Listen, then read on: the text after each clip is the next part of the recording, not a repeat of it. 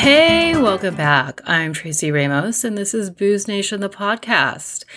And you can find me on the socials, Twitter, B Nation, the PCast, and at Instagram, Booze Nation _podcast. You can also listen at Apple Podcasts, Spotify, and Stitcher. And now that's out of the way, I want to talk about today's episode, which is about The Bear. It's a TV show, it's on Hulu, and so many people in the restaurant and bar industry have been talking about this show. And honestly, I have to say, I was late to the game. I was very late to The Bear. Basically, I really didn't trust anything on TV to get it right. There have been a few movies, a few TV shows here and there about the restaurant industry, and they miss it by a mile.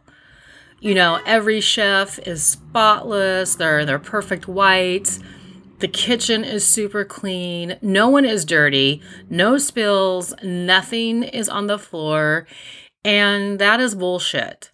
So I was pretty skeptical of the show. And then I started to see articles in the Atlantic and Bon Appetit and the New York Times about how The Bear showed the manic and toxic environment that restaurants can have. And I warmed up to the show and I got hooked and I binged the show in one setting. Yes, that's how good I thought the show was, and more importantly, how I thought the show got it right. And in today's episode, I am talking to San Francisco chef Freedom Rains. And Freedom has worked in the city at restaurants like Boulevard, Encanto, Flower and Water, and now is executive chef at Amano in Hayes Valley. So great to see that, Freedom. Love it. And I think, Freedom and I have known each other for about 10 years. And he would come into a bar I was working at after his dinner shift at Encanto, and he would come in with his bike and ask if he could bring his bike into the bar, which is very polite. Thank you, Freedom. He wouldn't just walk in with his lame-ass scooter and leave the fucking thing in the middle of the bar. No, he would not do that. And if you do that, please stop doing that. That is so annoying and rude. So again, thank you, Freedom. And we'd shoot the shit, about Encanto. And back at that time, we spent some time making fun of millennials because they really didn't know what gluten was, but somehow they knew they didn't like it and they didn't want to eat it. And I just remember those conversations about millennials and gluten. So right now, we're just going to jump right into the interview and get Freedom's take on The Bear. Hey, Freedom. Hey, how's it going? Good. You look great. God, I haven't seen you in 2 years at least. At least, yeah. 2.5, really. Probably, yeah. Probably, I don't think I've seen you pre-pandemic. Tell me a little bit how you survived the pandemic. I mean, we're still in it, but what were you doing 2020, 2021? We kind of had that, everyone knew something was happening. Then we're like, all right, everything's shutting down. So then we shut Amano down and I had to lay all my staff off via text and then get all their payroll ready. And then my wife, she does finance, so her office was done. School was closed. And then I think maybe I stayed 3 days. And then finally I was like, I'm just going home. And they were cool about it. They were like, all right, we understand. And I was like, I can't homeschool and work from home. She was on her computer on a chessboard on top of the dining room table. And my kids were going crazy. So I homeschooled and I did some Zoom cooking. It was interesting. Companies reached out and started hey, would you be interested in doing team building for tech groups? So they'd send me the ingredients, ring light, cord, and I would just set up my kitchen. And then I'd have a host click in on the Zoom and we'd cook risotto, paella sometimes. So it was whatever. It was you still had to make money, and it didn't really affect. I obviously collected unemployment, but yeah, it was a weird time. I don't think anyone really knew what to do with the free time. No, and I think it was really weird because it's it's going to be 2 weeks. Oh, it's going to be a month, and then you're wow, it's keeps going, and then you're all right, we're in summer now. And now we're in fall. But I think it's really hard that people adjust now because it's you're forced to not work for a year and a half. And then I think a lot kind of settles in, and then you're like, okay, can you give me that like 200% effort you used to give me? I don't know if I can, and I don't know if I want to, and I'm still freaked out because of the past 2 years. Oh my gosh, crazy. So you're back at Amano. Back at Amano, I went back, I guess it's been over a year and a half. Back at Amano, I opened our sister restaurant that I consult on the menu for up on Fillmore, California Street. It's called the Taylor Sun. How's that doing? Yeah, it's doing well. I got a really good review in the Chronicle about a year ago. It's more officiated as like a neighborhood restaurant. It's like Amano is down in the theater district. Mm-hmm. So you get a lot of, and it's in Hayes Valley, which is Hayes Valley is just like, again, 20 years ago, someone said Hayes Valley is what it is today. You'd be like, no way.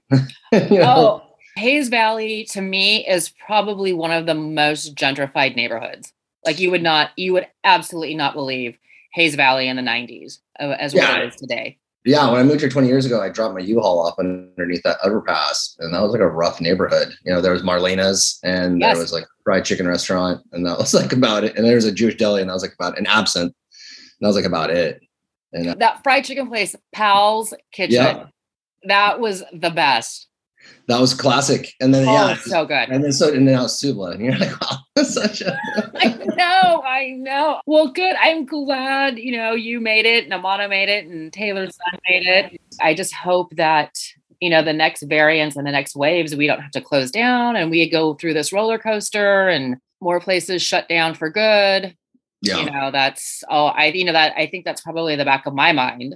What do you think about that? About what's coming? I feel like there's definitely gonna be like another wave of something, because obviously it's winter time. And it seems like, and when you work in our industry, it's like as soon as fall hits, pre-pandemic, it's like that's when everyone starts getting cold and sick because everyone's like touching a doorknob, touching an ice machine, or touching, and then coughing in their hand. And so then it's like, it's gonna like, but now it's like, it's not just your typical like, oh, flu. It's like, it's something else. And so, and then you were just, I think, hopefully a little bit prepared for it, but it's just every day is like a roller coaster. So you just don't really know what's going to happen. It's like you're just literally flying by the seat of your pants. Exactly. So let's just segue right into the bear, since you were talking about flying by the seat of your pants. You've watched the whole show, the entirety of it. Yeah. Really quickly, just what do you think about the opening, about the dream, and then when he wakes up and he's just running? Yeah. I think I kind of like the whole show. I liked it. I liked it. It was because it was very entertaining. There were some things that hit it. And then that running part, you're just kind of like, man, it's like, and just pre-pandemic, like when the restaurants were just thriving and you're just cranking to mass numbers, and like, you feel like things are like kind of crumbling, and you're just like, your mind is just like, holy shit, I'm fucking like beyond working like any human type, like force of speed. And then I think, I like that part, it's like, it's super serious. And sometimes your just mind and brain just like catches up to where you're feeling like you're in a race. Yeah. It's like the racing. And I thought what I thought was like, you start with that nightmare, because we've all had these nightmare dreams. Yeah. Or the work nightmares. What was the last time you had a work nightmare? First time, honestly, I've had a work nightmare in a long time. When I first started cooking, I think my worst like nightmare was like the ticket machine. I was working in a restaurant. I was like 21 years old. I was in Seattle. I'm from Seattle, and I got a job. A friend was like, "Oh, get this job down here." It's like pretty much like Fisherman's Wharf of Seattle. And I'm working the station. There was just like, we were just doing like 800 people. And like, I just remembered my ticket machine was just like, just going off. And like the chef just like looking at me and was just like, just give me 8 of everything and I'll sell it. And you're just like, what? There's like no system, no nothing. And then just, I remember like waking up in the middle of the night and then just having that sound like, you're just like almost like, yeah, it's like you're getting shot at or something. There's like a gun going off. And I agree, because those ticket machines, there's that certain noise, chink, chink, chink, and they don't stop. Yeah. And then the best is like, it's like a year in the pandemic year into it. I remember a chef like posted a picture of a ticket machine, and it was like, he was like, who would ever think you would miss this thing? You're like, oh, yeah. That's a good post. So another thing about this show, which I do like, I agree with you. I think they get a lot right. What do you think about Carmi's tattoos? Carmi's tattoos and the way he kind of dressed reminded me of like when the whole like animal butchery scene was coming, like, I don't know, 13 years ago, when everyone wanted to be a butcher and he had like these tattoos and kind of the grumpy shirt and like the big forearms. And I was like, it's like, that takes me back to the era of like when, it's like, I can butcher a whole pig, or this restaurant does whole animal butchery, or like in Encanto or something. You're just kind of like, it's like, but then you look at kids now and they're like, he had like a 23-year-old kid come in the other day and he said he was a chef around the corner. He had like tattoos all over himself and on his hands. I'm like, you're like 23 and your hands are already tattooed? Like, what's the point? Yeah. And then I don't know. To me, I've always felt like line cooks, obviously you don't see them any, like I think being a chef is like really hard, and it might be a career that's going to phase out someday. It's going to be sad if it does. But like when I moved to San Francisco, I felt like line cooks were like described as like the last American cowboy, like even bartenders and everyone in that industry. Cause you just went and you cooked, you had fun, you got silly after work, and then you went back and did it again. And then you're like, I'm not going out tonight. And then everyone's like, well, just one. You're like, all right. Gotta have something to cut the edge. But no matter what, you showed up to work on time, you busted your ass. So I think the tattoos is definitely kind of like, I think that's kind of more on the silly part, and it's like that kind of like, social media of like chef look, like the blue apron and the shirt and the tattoos and cigarette. I think all I needed was a scotch next to him or a whiskey. And he would have had the whole cliche look. Yeah, the whole cliche. Yeah, maybe a PBR too. Oh, the tall boy. Yeah.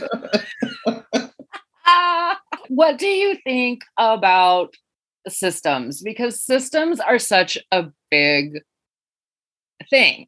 Yeah. And Carmi's going to try and change the systems. Why is that so threatening? Why are people so opposed? Other than people don't like change. We know that. Yeah. But what is it? Every restaurant, I think almost every bar or restaurant that somebody comes in and tries to like do one thing differently, it is utter anarchy and everyone loses it. Yeah. Well, it takes everyone out of their comfort zone. And, it's like when you kind of come in, it's like a consultant will come in and be like, oh, like you're taking steps 1 through 10. And you're like, but if you do this, you're kind of going steps like 1, 4, 6, and 10. And then taking that 1 through 10. I think that takes people out of their comfort zone, especially if like an establishment that's been around for a long time. And you get your people who do everything they do every day. And it's like clocking in and, you do this at 8 o'clock and then at 8:30 you do that. And then all of a sudden someone comes in and is like, well, I want you to do like more in less amount of time. And sometimes like doing that is like more efficient, because when you're doing those like everyday routines, there could be done. It's like when you go, like a classic is like, hey, when you go into the walk-in to put something away and you see something that needs to get like consolidated, you should just grab it and come out and like consolidate it. But it's easier just to go in the walk-in, look at it, and then walk out. And I feel like now, like with restaurants reopening, it's like there's so many new systems. It's like online ordering system, the Toast, where you just pay at your table and then you just have a tablet, or you use a QR code and you're just like, so you don't really have a server, you just have a food runner, and then it takes away the whole experience. And then it's just like systems are just so interesting, and it's so hard to break people of bad habits and of just old systems. And you're like, it's like you can't always live with an old system, and you gotta like every day I've always trying to think of like, how can we do this better and more efficient without like working way too hard, but not working at all. Oh, I agree. What about, the flashback that he has about the high-end restaurant? Have you ever worked at that level? I wouldn't say at that level, but I think, when I first started cooking, because I moved to San Francisco to be a chef, and just that, like I would show up to work, half hour, 45 minutes early. Like on my way to work, I would think about how I can actually set my station up faster. There was more on my plate to do to get my station set up, and then I think more or less it's just like your chef is just someone who you like really respect and look at. And it felt almost like that parenthood where the last thing you want to do was like disappoint that chef. Cause that was just like heartbreaking. And if you just like did something and then they just ripped you a new one. It was just like, fuck, that like really sucked. And I think that where he kind of, it's like, because when you in that, zone and you're like, the last thing I want to do is piss my boss off or this person off because they're highly respected. And then all I want to do is just like be the best and maybe outdo everyone so I can shine. So I've been in environments, not as fine dining, but where you're just like, I'm going to show up and I'm going to fucking do everything. And if it doesn't work, I'm going to make it work. I'm going to find how to make it work. Because the last thing I want to do is like have a crappy day at work and then get talked to, or even like talk to after work about like things I could have done better when you're like, I thought I was doing pretty good. Have you ever spoken to somebody in that manner? No, not at all. I couldn't see you doing that. No, I think a lot of my focus is like growing as like, I think as like being a line cook and then walking away from all the chefs I've worked for is like taking a little bit from them. And I think it's just like when you're on the line and you're like noticing something, it's best to just kind of like, hey, like maybe like, hey, let's not sell that. Like, and then kind of explain to them briefly of like why we're not going to do that. And then explain to them. And then I think it's more of like showing them how to do it right. Or even just tasting it. But it's like, having like, hey, did you taste that? And then, and then believe me, when we came back from the pandemic, it was really awkward to cook food and be like, and then taste it and like throw the spoon away. But you're like, it's just weird to be like, or should we taste this food? You're like, you're like we should need to taste it because people are buying it and they want to come here and eat. But you're like, but everyone's like, it's like hand sanitizer, washing your hands, and then they're using a spoon, and I'm like, taste it and throw the spoon away, and then put salt in it. But then I got to taste it again because there's enough salt. You're like, so it's just the same, like cocktails. You're sticking your straw in there, and then you're like, oh my god, I just went through like 10 straws. I'm like, right. But I've never really verbally abused anyone. For me, I just feel like it doesn't get me anywhere because it's just going to shut someone down, and then I'm going to get like the worst out of them. Because like when you rip someone like that, there's like really no coming back. And then now I don't even know if they'll come back to work. Yeah. What do you think about Sydney? I love Sydney. It was great. Thought the show was really about her. Mm-hmm. Yeah. I just loved it how she sees the problems and she wants to do better and she knows it can do better. Yeah. And then you just see her frustration through that whole show. Her character is like restaurants need people like that, but people like that need the support. It's like if, Carmy wasn't going through all of his issues and he was there to be like the backbone, I think obviously the show wouldn't be as funny and because it would just be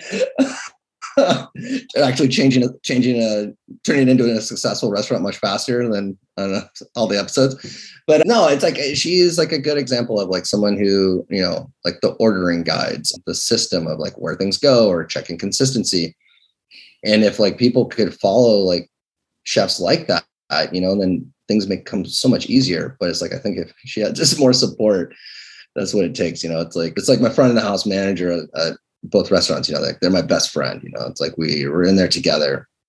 And you got to support each other. Because if you don't, like, it's not going to happen. And I think I liked her a lot. She definitely had that very millennial, like a new chef attitude. Because it was like, definitely people hate changes, like we said earlier.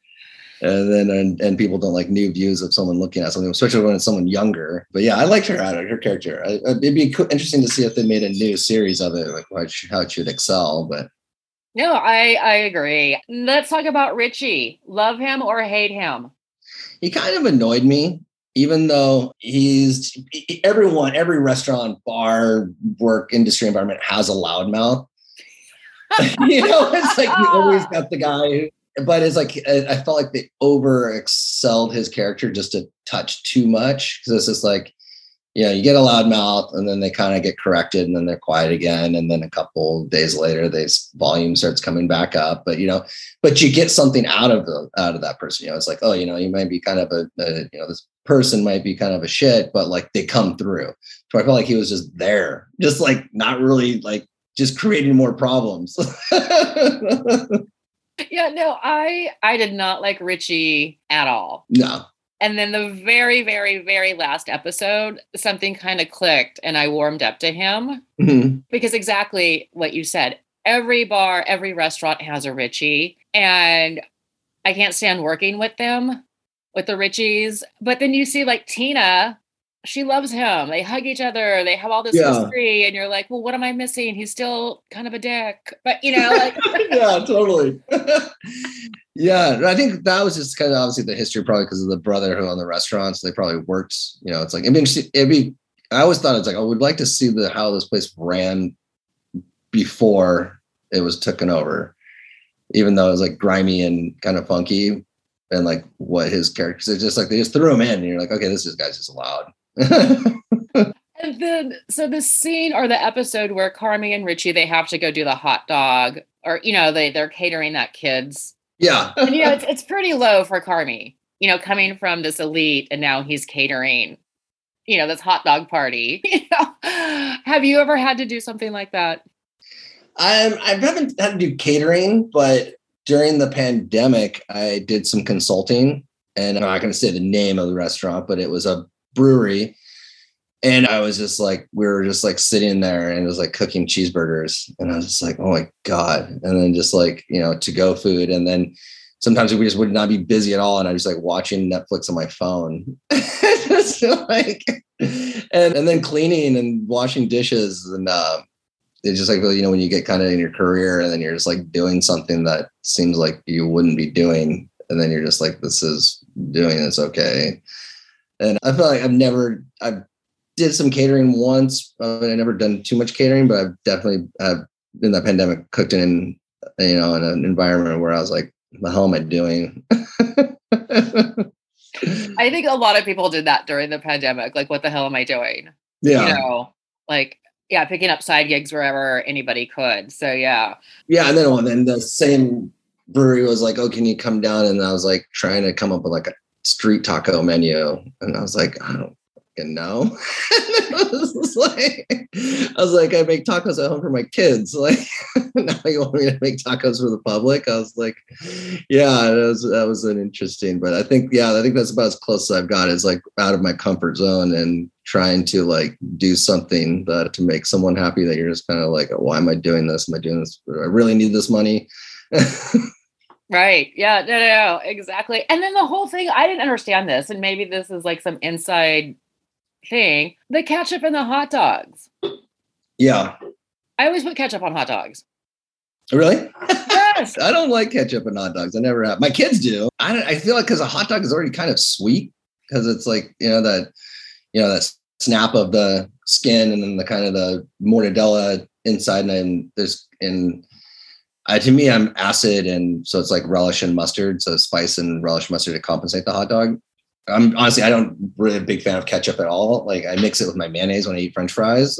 And growing up, it's so funny because I was like, I would see people do it, and they're like, oh, that's a European thing. They're like mixing mayonnaise and ketchup, and now and I did it. I was like, this is actually kind of delicious. This combination is delightful. Who would have thought? Yeah, I think it's just the bun, and then just the kind of, because ketchup is sweet too, because it's sweet, salty, and acidic. And then with the hot dog, it just like the flavor profiles. Oh my God. Yeah, I didn't get that at all. I was like, oh wow, I'm really missing something in the hot dog connoisseur world. My faux pas of ketchup. Well, it's like when everyone is asking if a hot dog's considered a sandwich. Is it? To me, I feel like it is, but some people are like, no, because when I was doing Zoom cooking, people would always ask like, what my thoughts were, and I was like, yeah, it's a sandwich. Like, well, it's closed on one side and it's a tubular, so isn't it like what makes a sandwich? Like, why is it not a sandwich? Because it's not flat. What do you think? Okay, that's that's new to me too. The controversy of hot dogs over sandwich. And then it's like, okay, well, is what makes it it's in between two pieces of bread, or what's the difference between a burrito and a wrap? Oh God, that is no. Don't say burrito and wrap in the same sentence, Freedom. No, come on. That's terrible. Good point. So that's a great point. When you see Sydney and Tina working together finally. Yeah. Right. And like Tina has this great pride over her mashed potatoes. Yeah. What did that whole scene say to you? that was like, that touched me because I definitely had a mashed potato scene in my cooking and career. You know, I was at that restaurant in Seattle and we would just we'd add mashed potatoes on all kinds of side dishes and on steaks. And then I remember the chef was just like, you just boil them, throw them in the mixer, throw the butter, throw the cream in there. And like, mashed potatoes, they're kind of soft and wet. And they're like, okay, there's a buttload of cream and butter in them. And I remember like when I first came, I made mashed potatoes and this guy was like, oh, we're going to boil them with the skins on. And I was like, well, how are we going to like puree them? He's like, well, you're not going to puree them. You're going to make mashed potatoes. You know, mashed potatoes shouldn't be like whipped, you know? And so like, I remember we like cooked the potatoes and it was like the longest procedure to make some mashed potatoes, but they were delicious. Pulled them out of the water, put them in the oven. So they kind of dried out, pulled the skins off, and then put it through a ricer, which is like a food mill.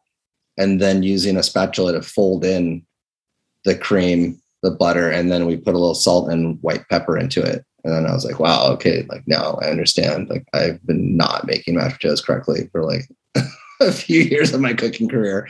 And obviously it's a lot more structure and work into it, but you get that that joy of like, okay, like I get it now. And I still like every Thanksgiving, that's how I make my mashed potatoes.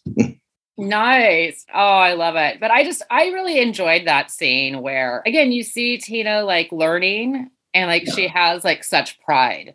Yeah. And that's like, people like when they make something and they understand it, it's like when you taste, like when you see someone else make something and then they taste it and you see them kind of smile and understand it, then they get it. And it's like, it's like, I don't know, I guess you like your job, but like, if you're going to do something for a living, you should like enjoy it. But then if you're like enjoying something new and then tasting something, like, then that's awesome. Cause then you're going to always make it that way. I mean, that was such a good scene. I mean, there's a lot of, again, just a lot of moments, I think, in that show that they just get so right. Yeah. It's exactly what you're saying. It's like a little silly, a little over the top, but a lot of it, they really kind of get the heart and the sentiment. Like episode 7, right? Where everything goes wrong, right? Like when Sydney stabs Richie, everything goes wrong. Have you had a day similar like that day? Well, yeah, just recently, not someone where anyone got stabbed or anything, but when we introduced the tablets, like the expediting tablets. So like the expediter now doesn't get tickets. They just have a screen and then the tables start flashing up. Mm-hmm. And, it was just like, wow, like I don't get a ticket. And then all of a sudden you're like, whoop, there's a like table 23. And you're like, oh, table 60, table 40. And it's just coming up. And then the kitchen's getting tickets. So I'm like, well, they're getting tickets. They know what's going on. And then you're on this side and you're just like, everything's coming at you. And then you're just like, well, then your whole like game changes to where you're like focusing on every single little thing instead of just like, oh, they give me table 23, this, and this. And then you're like, now you're like, well, they just give me all this food. And now it's like a puzzle that I have to pitch. And then you're like, a ticket comes up here and then one comes up here and then you saw it there and you're like, oh shit, it's supposed to go that one. Because it's like, and it was like the first 2 weeks of using the monitor on the expo station was like mind boggling. And then just like staring at the screen for so long. And you're just like, and it was so easy for things to just go to the wrong table or not get grouped together. But definitely that day felt pretty chaotic. And when you're just doing like a full board service with no printer, just a giant screen. I'm already getting stressed for you. So yeah, so then we still do to-go food, but we shut it off like when it gets too chaotic. But then all of a sudden you're getting tickets and then you start getting to-go food.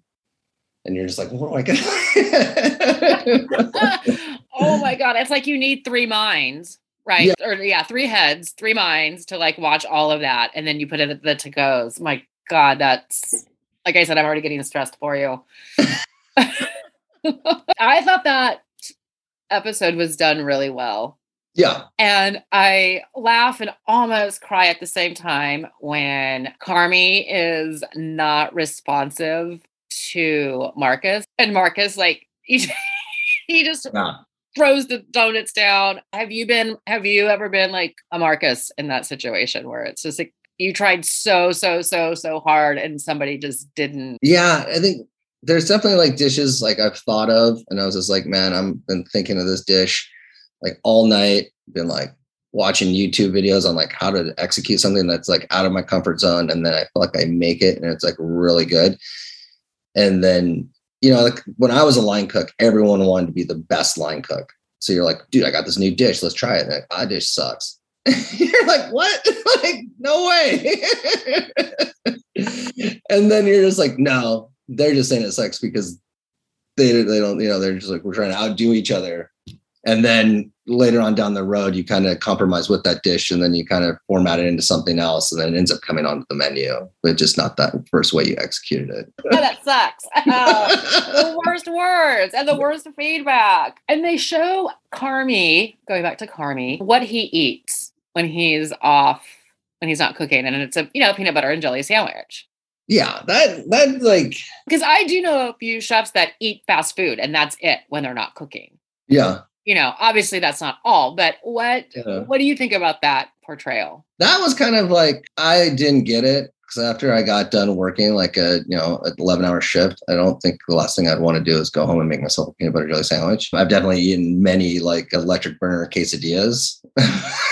Just be like, I'm not going to use a pan. I'm just going to do it on the burner or a microwave quesadilla, throw the cheese on there, throw it in there 30 seconds. Yeah, I didn't really get it. The whole like going home and eating peanut butter jelly sandwich and then having a Coke and smoking a cigarette and falling asleep. In my area, I generally probably went out and had a couple of beers and then got a burrito and went home and then ate it and passed out. I woke up in the morning and didn't realize I didn't finish the burrito. So I considered maybe having it for breakfast.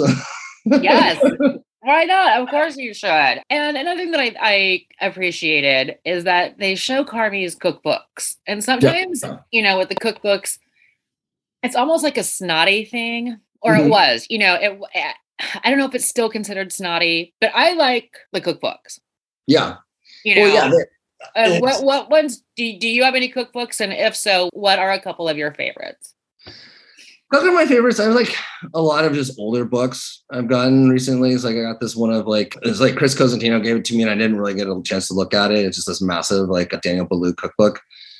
And it's like just seeing like the old style, like French cooking, European cooking, Italian cooking, old pasta cookbooks. And definitely like, there's all those like the Noma book he had and the Benu and I do own those books. And I remember buying them when they first came out and it's like $80 for a cookbook. And you're like, and then now I look at them and I'm like, maybe I should sell these. Like, I'm never going to make anything out of these cookbooks. And then actually during the pandemic, I took a break from reading cookbooks and just like focused on just reading other things, and then about 3 weeks ago, I decided to pick up the Alice Waters Chez Panisse. I know so much about her and she's a huge, did amazing things and we hear so much about her, but it's a great book. It was basically her whole story, how she became how she was and through her whole life and how Chez Panisse was just a house and they were cooking on a home stove and their walk-in was actually like 3 refrigerators in the back with a plywood covering it. And that was like my first like actual like book I read. And then you see like, Acme Bread is in there because I was a busboy who was testing bread and now he owns a massive company. Laurel Chanel goat cheese is in there because she used her goat cheese. Judith Roger from Zuni Cafe is in there and she was like this lunch sous chef. And it is a cool story because you see so many names and you're just like, wow. But like, and the one dude, Jeremiah Towers is in there.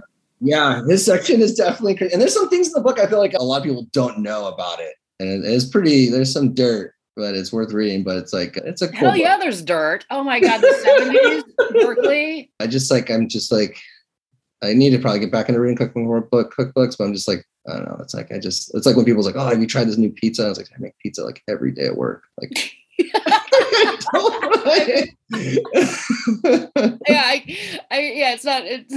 hard for you to get excited about flour and water right now in the pizza world.